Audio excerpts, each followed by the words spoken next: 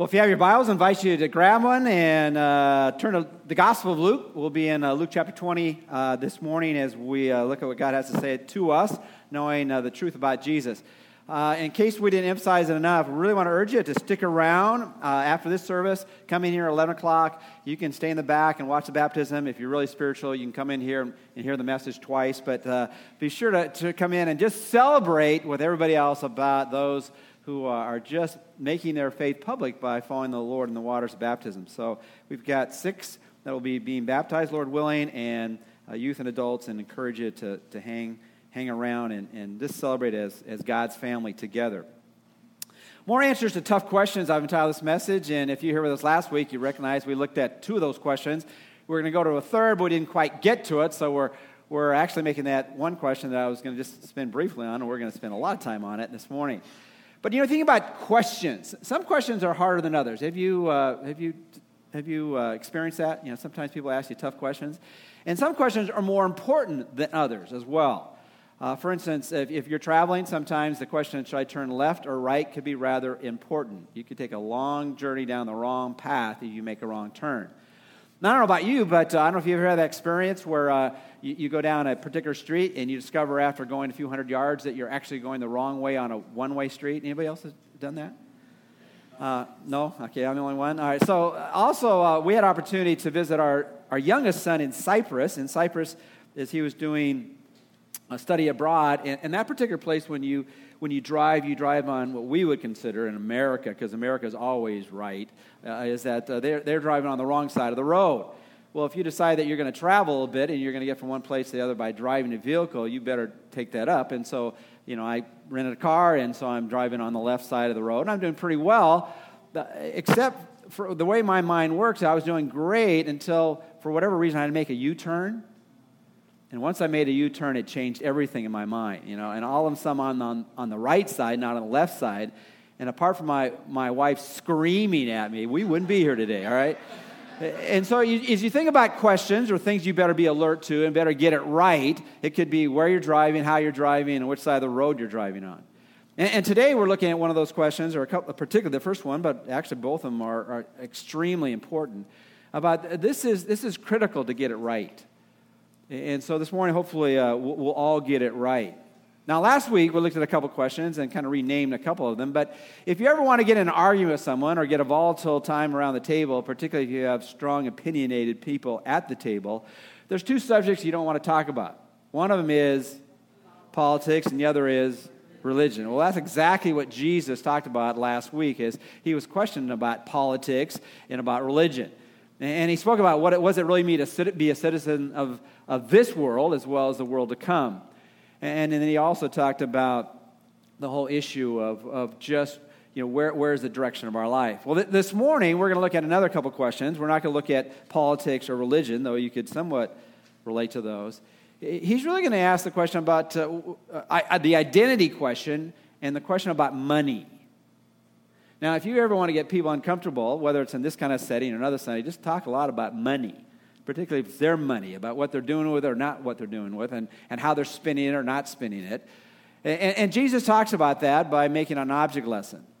But really what I want to spend the majority of our time together today is what does Jesus say about identity? Now, we might not use that word a lot, but we often are in settings where we might be thinking about, who is that person? Or what does that person think about me?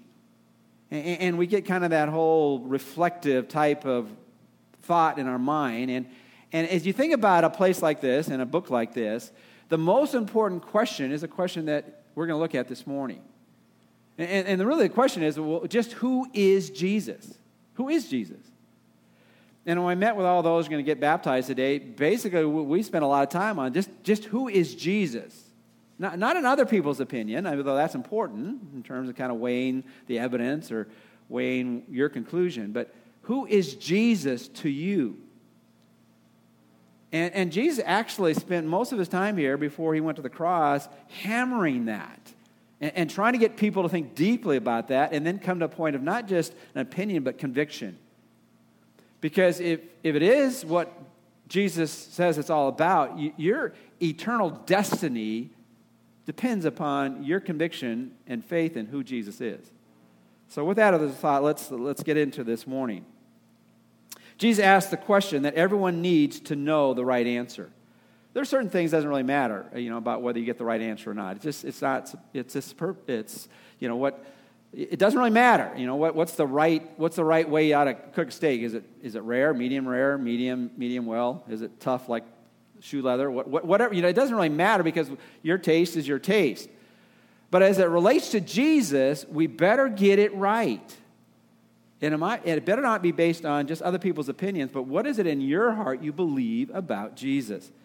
So that's where we're going to try to see this today. And if you're at Luke chapter 20, that's where we're going to stay, but we'll turn to a variety of other passages. Who is Jesus? Interesting enough is in the Bible uses a lot of ways to try to convince us of who Jesus is.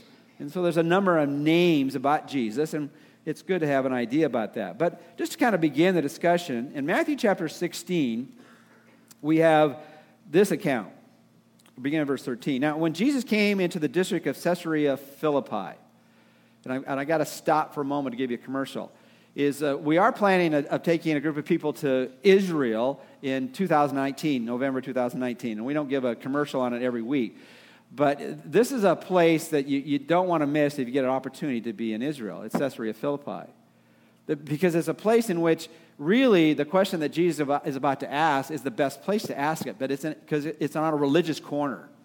There are people believing all kinds of things about God, and some follow the Pan God, which is kind of a weird God, and we'll talk more about that when you get to Caesarea Philippi with us.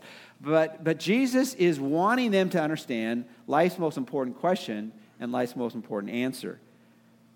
And he goes on and says, he was asking his disciples, who do people say that the Son of Man is? And as you think about that, we'll be looking at that in just a moment in terms of identifying who Jesus is. But his favorite label about himself is the Son of Man. Now, the reason of that is because of what's found in a book in the Old Testament, the book of Daniel chapter 7, verse 13 and 14. And though this is starting out maybe rather quick and heavy, there's a power in the simplicity about what we're going to try to say this morning. Jesus referred to himself as the Son of Man. Well, for us, we're thinking that's speaking about his humanity. And so what's the big thing about that? I'm a son of a man. My father was John Arthur Johnson Jr. I was the son of a man. And all of you men here today, I will just make this wild statement. All of you are sons of what? Men. But he was using it in a much more profound way than how we would use it. In Daniel chapter 7, verse 13 and 14, it says this. This is Daniel, right? I kept looking in the night visions, and behold, with the clouds of heaven, one like a son of man was coming, and he came up to the Ancient of Days, which that was a code phrase to Yahweh, God the Father, and was presented before him. So the Son of Man is presented before God the Father. And to him, the Son of Man, was given dominion, which means rule, glory, and a kingdom, that all peoples, nations, and men of every language might serve him. His dominion is an everlasting dominion. His rule is an everlasting rule, which will not pass away, and his kingdom is one which will not be destroyed. Let me ask you, how many nations and kingdoms have risen and fallen in all of human history? Just about every one of them. And we don't know how long our nation ticking away will last. But there's one nation that will never, there's one kingdom that will never end, and that's God's kingdom. That's God's rule. And who is the one who's going to be ruling? The one who is called the Son of Man, who has a relationship with the Heavenly Father, where throughout Scripture it says that God doesn't share his glory or his rule with anyone. So the only way that the Son of Man could have a kingdom that's going to last forever, that have a rule that will last forever, is that he has to be who? He has to be God. And so, as Jesus is asking the question, though, he's realizing that most people aren't thinking that way. Well, who is the Son of Man? Well, he must be somebody important, right? Well, he's much more important than most people realize. He said, who do people say that the Son of Man is? And here was the response. Here was the answer from the people on the street. And they said, some say John the Baptist. Well, Jesus thought John the Baptist was a pretty good guy because he said, until now, no one greater than John the Baptist has ever lived. But he also goes on and says, well, some think you're Elijah. Still others, Jeremiah, and some say one of the prophets. So they answer with pretty good responses. He's pretty important, the Son of Man, the one that's promised to come, and they thought of the Son of the Man as the Messiah, the one coming. But Jesus said to them, but who do you say that I am? And of course, that's what's critical. It's one thing, what does the person next to you, behind you, in front of you, what do they think about Jesus? But what do you think about Jesus? And Peter gets it right this time, and it was led to him by God. But it says this, Simon Peter answered and said, you are the Christ.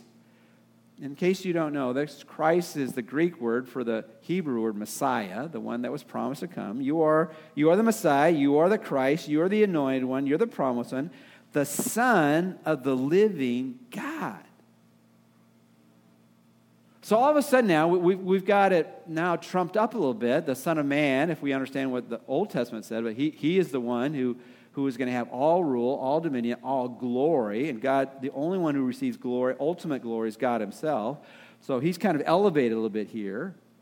And now Peter's saying he's the Son of God. And that's really what the next phrase, or fill in the blank if you're following with me, this is the other critical thing about when the Bible says that Jesus is the Son of God, it doesn't mean somehow he's littler than the bigger God, right? He's somehow lesser than the older God. It is saying that he is on the equal plane. He is of same substance and essence as his Father. And on a human level, we have that same idea as well. Our offspring are of the same essence that we are. And so when it says that Jesus is the Son of God, then we realize that he is being in that exalted position of being God himself. Now, we're looking at more answers to tough questions. If you've ever had a conversation with people that want to argue about who Jesus is, one of the things they'll say, well, Jesus never claimed to be God. The only reason people started worshiping him is that the people following him wanted to start a religion, and they invented all of this. Really? Really? Well, looking at a couple passages, we won't turn to them. In John chapter 5, verse 18, Jesus was, and again, we need to understand that the best people to interpret the Bible were the people there when it happened. Would you agree with that? If we were to go back in history and I was somehow interpreting something that happened, in the Revolutionary War, okay, and I could be all read up on it, but would the people who were living there understand it a little bit better than I would understand it? Shake your heads like you're agreeing with me, all right? So as we think about the Bible, the best interpreters of the Bible are the people that were there. So Jesus, in John chapter 5, he talked about the Father and the Son doing things, working together and doing the same thing. And he said, he's my Father. Now, in the Lord's Prayer, it says, our Father, right? But Jesus uniquely would say, the Father is my Father. And then he would say the same things the Father God is doing, I am doing. Well, how did they interpret that? In John chapter 5, verse 18, what happened is that those who were listening, and the Jewish people, they picked up stones to kill him. Why? Because he who claimed that the Father was his Father, being a man, as they saw, was making himself out to be equal with God. As I was talking to some of the baptismal candidates, we were talking about the deity of Jesus, and it's one thing to wrap your heart and your mind around that. And I said, well, what would you think if all of a sudden I just said, I'm God? And every time I say, they just start laughing, in those kind of settings. Because it's just ludicrous, isn't it? I mean, I speak about God, I try to lead people to God, but if somehow I were to say, I am God, it's just laughable, okay? But they weren't laughing. Because they recognized all that he was doing, all that he was saying, and they said, we've got to eliminate him. So they picked up stones to kill him. Why? Because he, as they saw, being a man, made himself out to be, and here it says very plainly, equal with God. And this is the whole mystery of who is God. There is only one God. But within the one God, there are three persons: God the Father, God the Son, and God the Holy Spirit.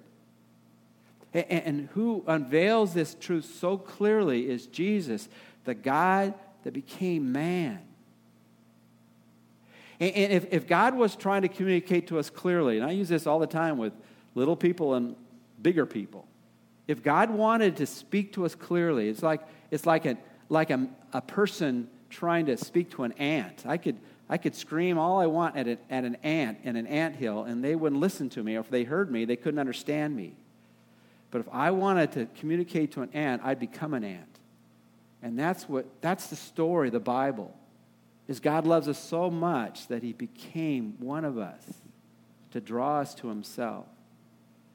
And so the Son of Man, which does speak about his humanity, we need to understand that he's the Son of God. And what that means is that he is claiming to be equal with God.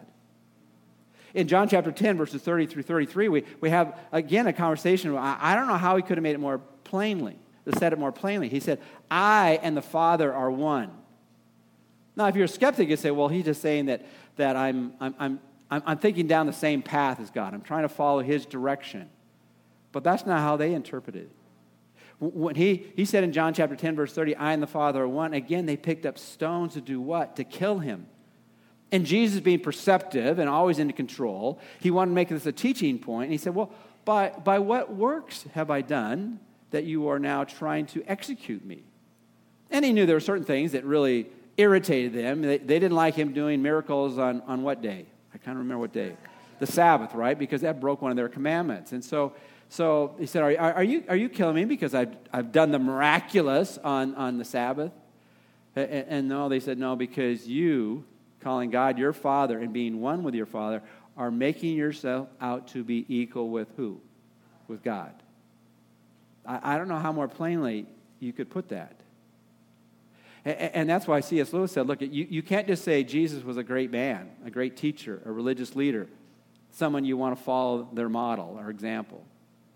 Because Jesus is either a liar or truly a Lord, or he's a lunatic. Same idea as in John chapter 14, verses 8 and 9. And this is right after Jesus made the gospel pretty plain. He says, I am the way, the truth, and the life. No one comes to the Father but through me. And right before that, he talked about preparing a place for people who knew him. Well, how are we going to get there? How are we going to get to that place God has prepared for us, which we call heaven? Well, he said, it's through me, and there's only one way to get there, through me. Well, again, we think all those who were with Jesus in the beginning were totally convinced day one. Well, they struggled with that. And so Philip asked him a question. He said, well, if you'll show us the Father, if you'll show us God the Father, then we'll get it. And Jesus says in John 14, verse 8 and 9, have I been with you for so long, and you still don't know my identity? You don't still know who I am? And he put it about as plain as you could put it. If you've seen me, you've seen the Father. And see, that's laughable for anyone else in this world to say. Well, if you've seen me, you've seen God. And we would all laugh at someone. Unless they could do everything that Jesus did when he was here, we would just say that's just beyond imagination. But even those who had the facts before him, they had Jesus doing all that he did, all that he said, all that he fulfilled, conquering death. And because of their hard heart, they would not submit to him as God. Who is Jesus? He's the Son of Man. He is fully man. He's the Son of God. He's fully God. But as we're going to look at the passage today, and this is all intro, so we're going to be here a while. Okay, in Luke chapter 20, in Matthew chapter 22, Jesus speaks, and it's actually another account of this particular account we're going to look at in Luke chapter 20. Is that he says, whose son is the Christ? Whose son is the Messiah? And the Pharisees respond back, he is the son of David. So here we have the Bible describing Jesus as the Son of Man, as the Son of God, and now the Son of David. And you say, well, why are you bringing up the Son of David? In Luke chapter 18, verse 39, you have a blind man, Bartimaeus, and he is desperately in need for God through Jesus to heal him of his sight. And he said, "Have mercy on me, son of David." Now, the reason this is so critical is because this is the intro into the passage we have right now. So if you still have your Bibles, or if you want to just listen on as I read, in Luke chapter 20, beginning at verse 41, there's a short account which has a lot of meat to it, and we can read it and kind of miss it, but Jesus is trying to use, to these who consider themselves authorities in the Word of God, hey, you're not reading your Bibles very carefully.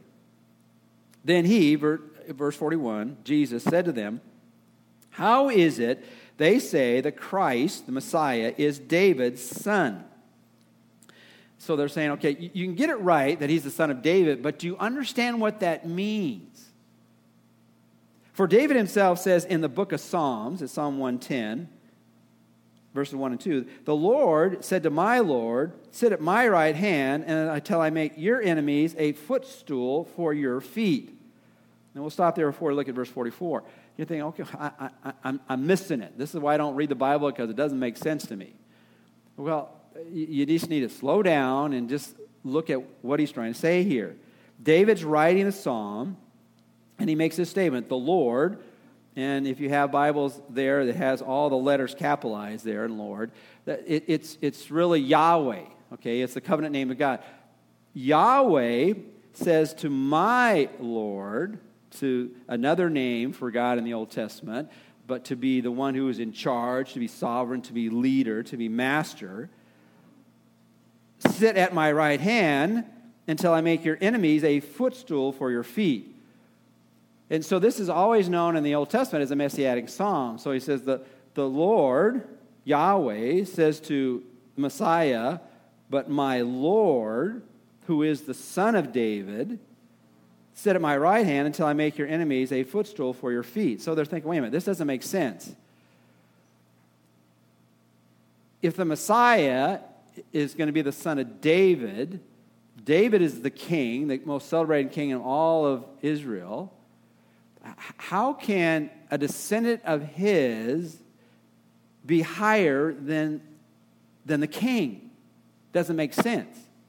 Now, put it in our experience.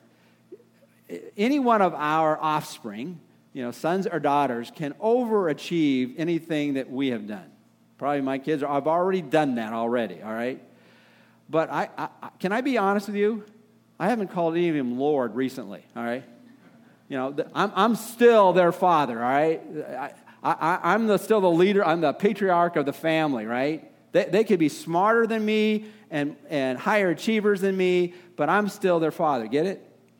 And so as they're looking, they're saying, this doesn't make sense. How can the descendant of David, and we all know the Messiah, the Christ, is to be the descendant of David. How could David himself say that his descendant was going to be over him?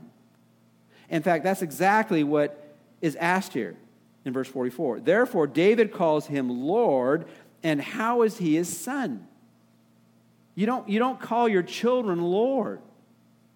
That's just not how it's put together. That's not how the family works. And so they were at a dilemma. We're saying he's the son of David, but do you understand what that means?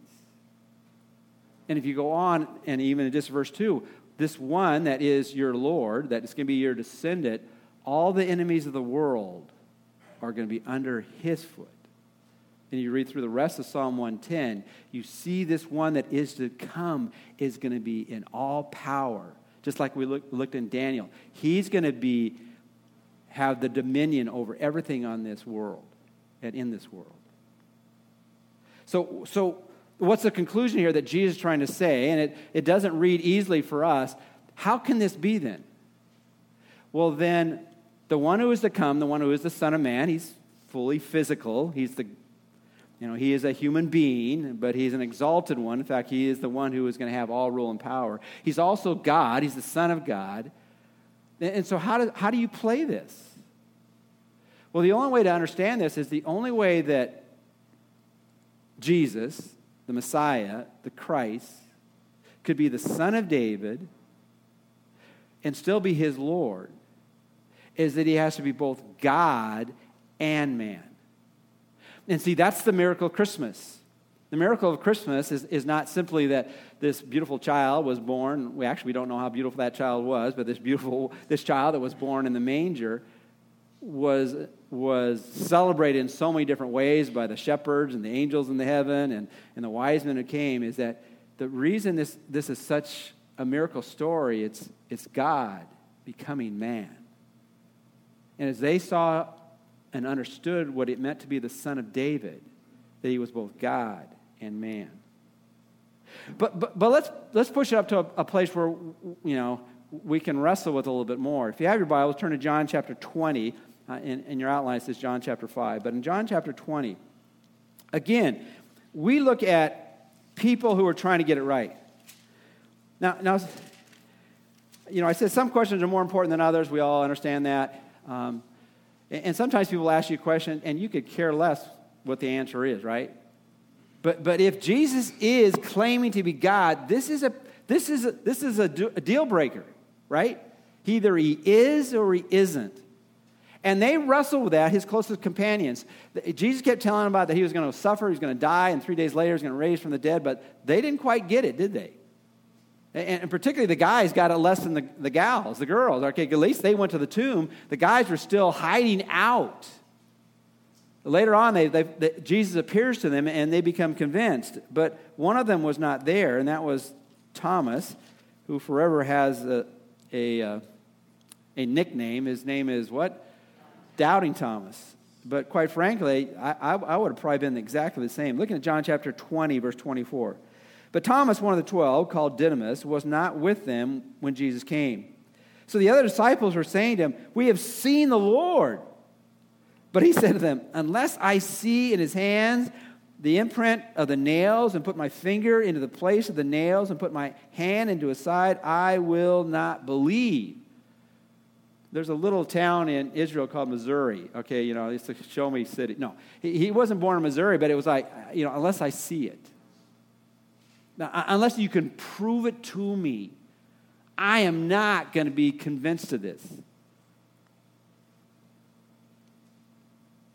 So what happens? After 8 days, the disciples were again inside, and Thomas with them. Jesus came, the doors having been shut, and stood in their midst and said, "Peace be with you."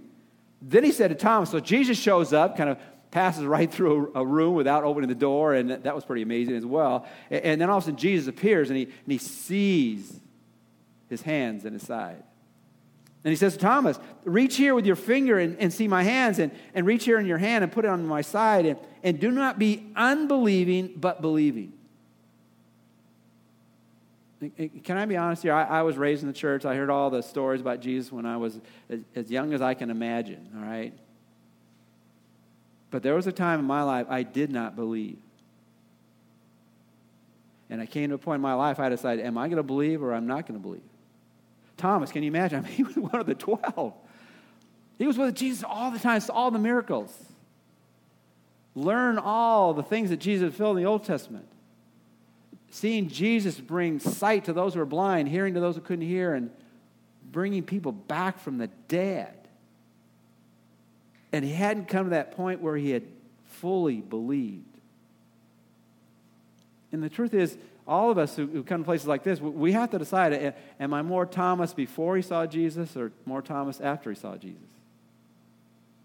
Because whatever it takes bringing you to the point where you're convinced that Jesus is who he claimed to be, that's the crisis point in life. And Jesus is going to say, you got to decide, are you going to be unbelieving or are you going to be believing? And believing is not just wishful thinking. I hope it's true. I hope it's true. Therefore, I'm going to believe it. No, you need to be convinced it's true. And then stake your life on it and live as a believer following his leading. Thomas answered, and this is the amazing thing. He said, "My Lord and my" who? God. See, we need to understand that Jesus is so much more than a religious leader, a prince of preachers, a compelling personality, a person that just grabbed the hearts of people. Thomas came to that point when he believed, you are my Lord, you are the leader and the supreme being, the one who should be in control of my life.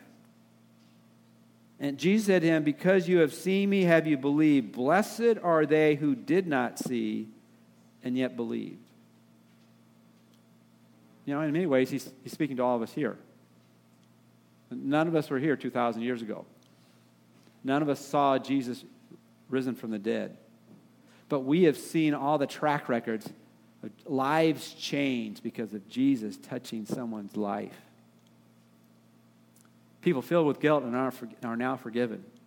People who are filled with going down their own path, living self-centered lives, and saying, no, I want to go down another path. I want to be led by someone who wants to make me more loving and caring in other people's lives. These people aren't perfect, but you can see something happened. And what was it that happened? They became followers of Jesus because they put their faith and trust in him, and their lives were changed. So each of us need to understand that this is life's greatest question. Who do you say Jesus is? And what have you done with it? Is he your God? Is he your Lord? You know, it's interesting, as the Christmas story unfolded, and we won't turn to it, but in Luke chapter 1, verses 46 and 47, you have Jesus coming in on the scene, and Mary says, I exalt the Lord, my God and Savior. The reason he was given the name Jesus because he came to save us from our what? Our sin.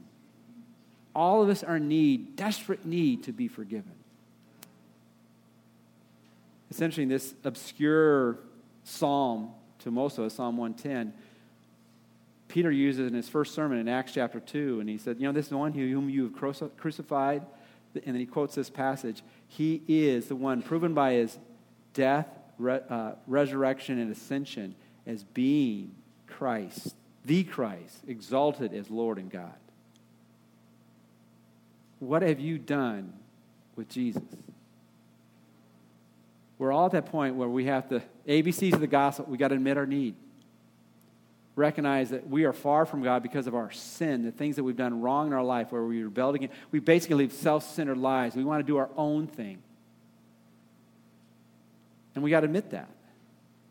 B, we got to believe that Jesus is who we claim to be, that he truly is God, and he demonstrated because he died and rose again from the dead. Either we believe it or we don't believe it. But even after we met our need and want to turn from our sin and believe that Jesus Christ died on the cross and rose again for our sins, we got to commit. We got to get off the fence. We got to decide, I want Jesus to be my Lord and my God, the leader and forgiver of my life. And I want to begin the journey of following him. That's what Jesus said to Thomas. You've got to decide, are you going to remain unbelieving or decide to become believing in who I am and what I want to do in your life? When we close our message today, I'm going to give you an opportunity, if you haven't done that, to make that commitment right where you sit. Because this is life's most important question to answer in your life. You know, it's interesting, when he preached this sermon, there were people who were listening, but they could hear the words, but they could not open their hearts to the truth. And the reason was, and their pride was different than sometimes the way we express our pride, but in Luke chapter 20, it's interesting who his audience was at that day. Verse 45. And while all the people were listening, he said to the disciples, beware of the scribes. And let's put us all, compared to some people who never come into a church or a place where the Bible is discussed, we're more religious than, at least from the world's perspective, than they are. But just because we're religious doesn't mean necessarily we have a front step forward to follow Jesus. And some people, the ones that we think are the most religious, we're thinking, well, they have the most opportunity to follow God. And sometimes people's religiosity is their biggest barrier. And the scribes, they were the experts on the law. They were the experts in the word. Most of them were probably Pharisees, but I was reading about them this week. It was just kind of amazing, the facade that they had. R. Kent Hughes says in his book on Luke, he says, the scribes wore a white linen robe with a long fringe that reached to its feet. And wherever they went, people could see them walking. And let me ask you, like the people who wear white and goes to the floor, are those people ready to work? When I tell you put on work clothes, you're going to wear all white? I know painters do, but it's not white for very long, right? There's all kinds of colors on that. But, if you're wearing all white and you can hardly walk around because it's reaching the floor, you're not ready to do anything. And the scribes, the experts in the Old Testament weren't that way as well. In fact, R. Kent Hughes writes this, they were power dressers, ecclesiastically swans, regally gliding among the mud hens of common humanity. I never write like that or talk like that, but it's pretty pictorial. In the book Jerusalem in Time of Jesus, the author Jeremiah writes this, with all the people would rise respectively when the scribes would pass by. They were greeted with such statements, my great one, or master. That's kind of how you greet me every time, right? No. I mean, they were just elevated to the place where people thought, this is the example of being close to God. Wear a certain garment. Look a certain way, and don't bother yourself with the medial things of using your hands to do anything with them. And look for people to call you great exalted titles. When the wealthy would give a feast, scribes were considered necessary, this is interesting, were necessary ornaments to somehow adorn the meal. That's a pictorial way to say it. What were religious people, the most religious people known as, well, if we're going to put on a great dinner, we got to have a few of them because we want us to look good. So they're the ornaments to make this a special time. And they would always sit at the right or the left of the host. They were honored in so many different ways, even above the aged, even above their parents. In the synagogue, they were placed in the ultimate honor, facing the congregation with their backs against the chest that held the Torah, the Bible. And it caught them to the point where they were so far from him. Going back to verse 45. And while all the people were listening, he said to the disciples, beware of the scribes who like to walk around in long robes and love respectful greetings in the marketplace and chief seats in the synagogues and places of honor at banquets. But what do? They devour widows' houses, and for appearance sake, after long prayers, they will receive greater condemnation. Which is the reality that the more we hear the truth and reject the truth, our hearts get hardened and the condemnation is greater. What is life's greatest question? Who is Jesus? And who is Jesus to you? We're just going to touch these next 4 verses. But Jesus then goes on and says, look, I want you to understand that the life of walking with me is not somehow floating in a cloud even when you're here. It's investing in what's important. And so then he talks about money. And I'm just going to read the text and we can see the text in its simplicity. When Jesus starts talking about money, the 2 very simple points you're going to get here, there are religious bad examples and there are religious good examples. And Jesus, looked up and he saw the rich putting the gifts into the treasury, and he saw a poor widow putting in 2 small copper coins. In our day, basically, she was putting in 2 little pennies. And he said, truly I say to you, this poor widow put in more than all of you, for they all out of their surplus put in to the offering, but she out of her poverty put in all that she had to live on. In the temple area, it was a magnificent building, and it had been built in such a way that you didn't pass around the plate. You went by these great treasury places. There were 7 trumpets that kind of in verse order. It was long on the top and big on the bottom, and people would throw their coins in. And if you had a lot of coins, it would make a lot of noise. You had a few coins, it wouldn't make hardly any noise at all. And he had those who were giving what appeared to be a lot, but the reality is they were giving very little compared to all that they had. And as we think about giving our lives to Jesus and giving what we have to Jesus, all that we have is his, you can make these simple observations. Jesus knows who gives the least and who gives the most. And he also cares about the proportion more than the portion. Or put another way, men see what is given and Jesus sees what is left. Isn't that true? And what he saw this woman, she didn't have a lot, but what she had, she was willing to give. And God is not wanting anybody to be broke by giving to his work and to his kingdom, but he's saying, what you have, are you willing to invest in that which is important?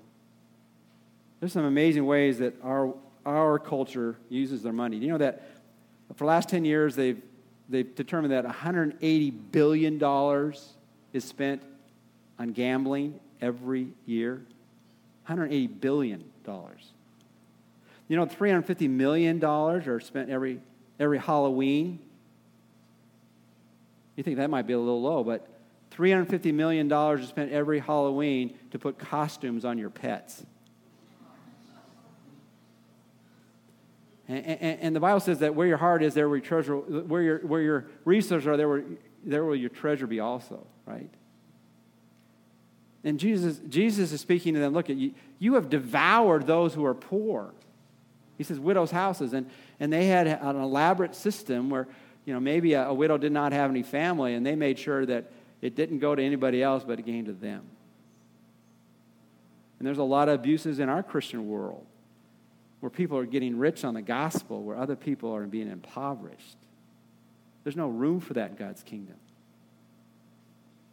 And so what is Jesus saying to us this morning? Really what he's saying to us is, what are you doing with Jesus? Primarily and fundamentally. It's also saying, what are you doing with your money? But what are you doing with Jesus? Have you come to that point in your life, you're convinced that he is who he claimed to be, that he's God in the flesh. He's the God-man who came to invade our planet so that we might be rescued from our sin. When I was talking to some of the baptismal candidates that we'll be having in just a moment, I asked them, well, how do you get in on this? And I try to break it out as simply as possible. Well, you got to tell God. Well, how do you tell God? Well, what is it when you tell God? Well, that's prayer. Well, why don't we just right now tell God what's in your heart? And one of them prayed a very simple prayer. Dear Lord Jesus, I want to be forgiven for my sin. I want you to come into my life. I want you to lead me. I want to be the person you want me to be. And when they made that commitment, they crossed from knowing about Jesus to knowing Jesus.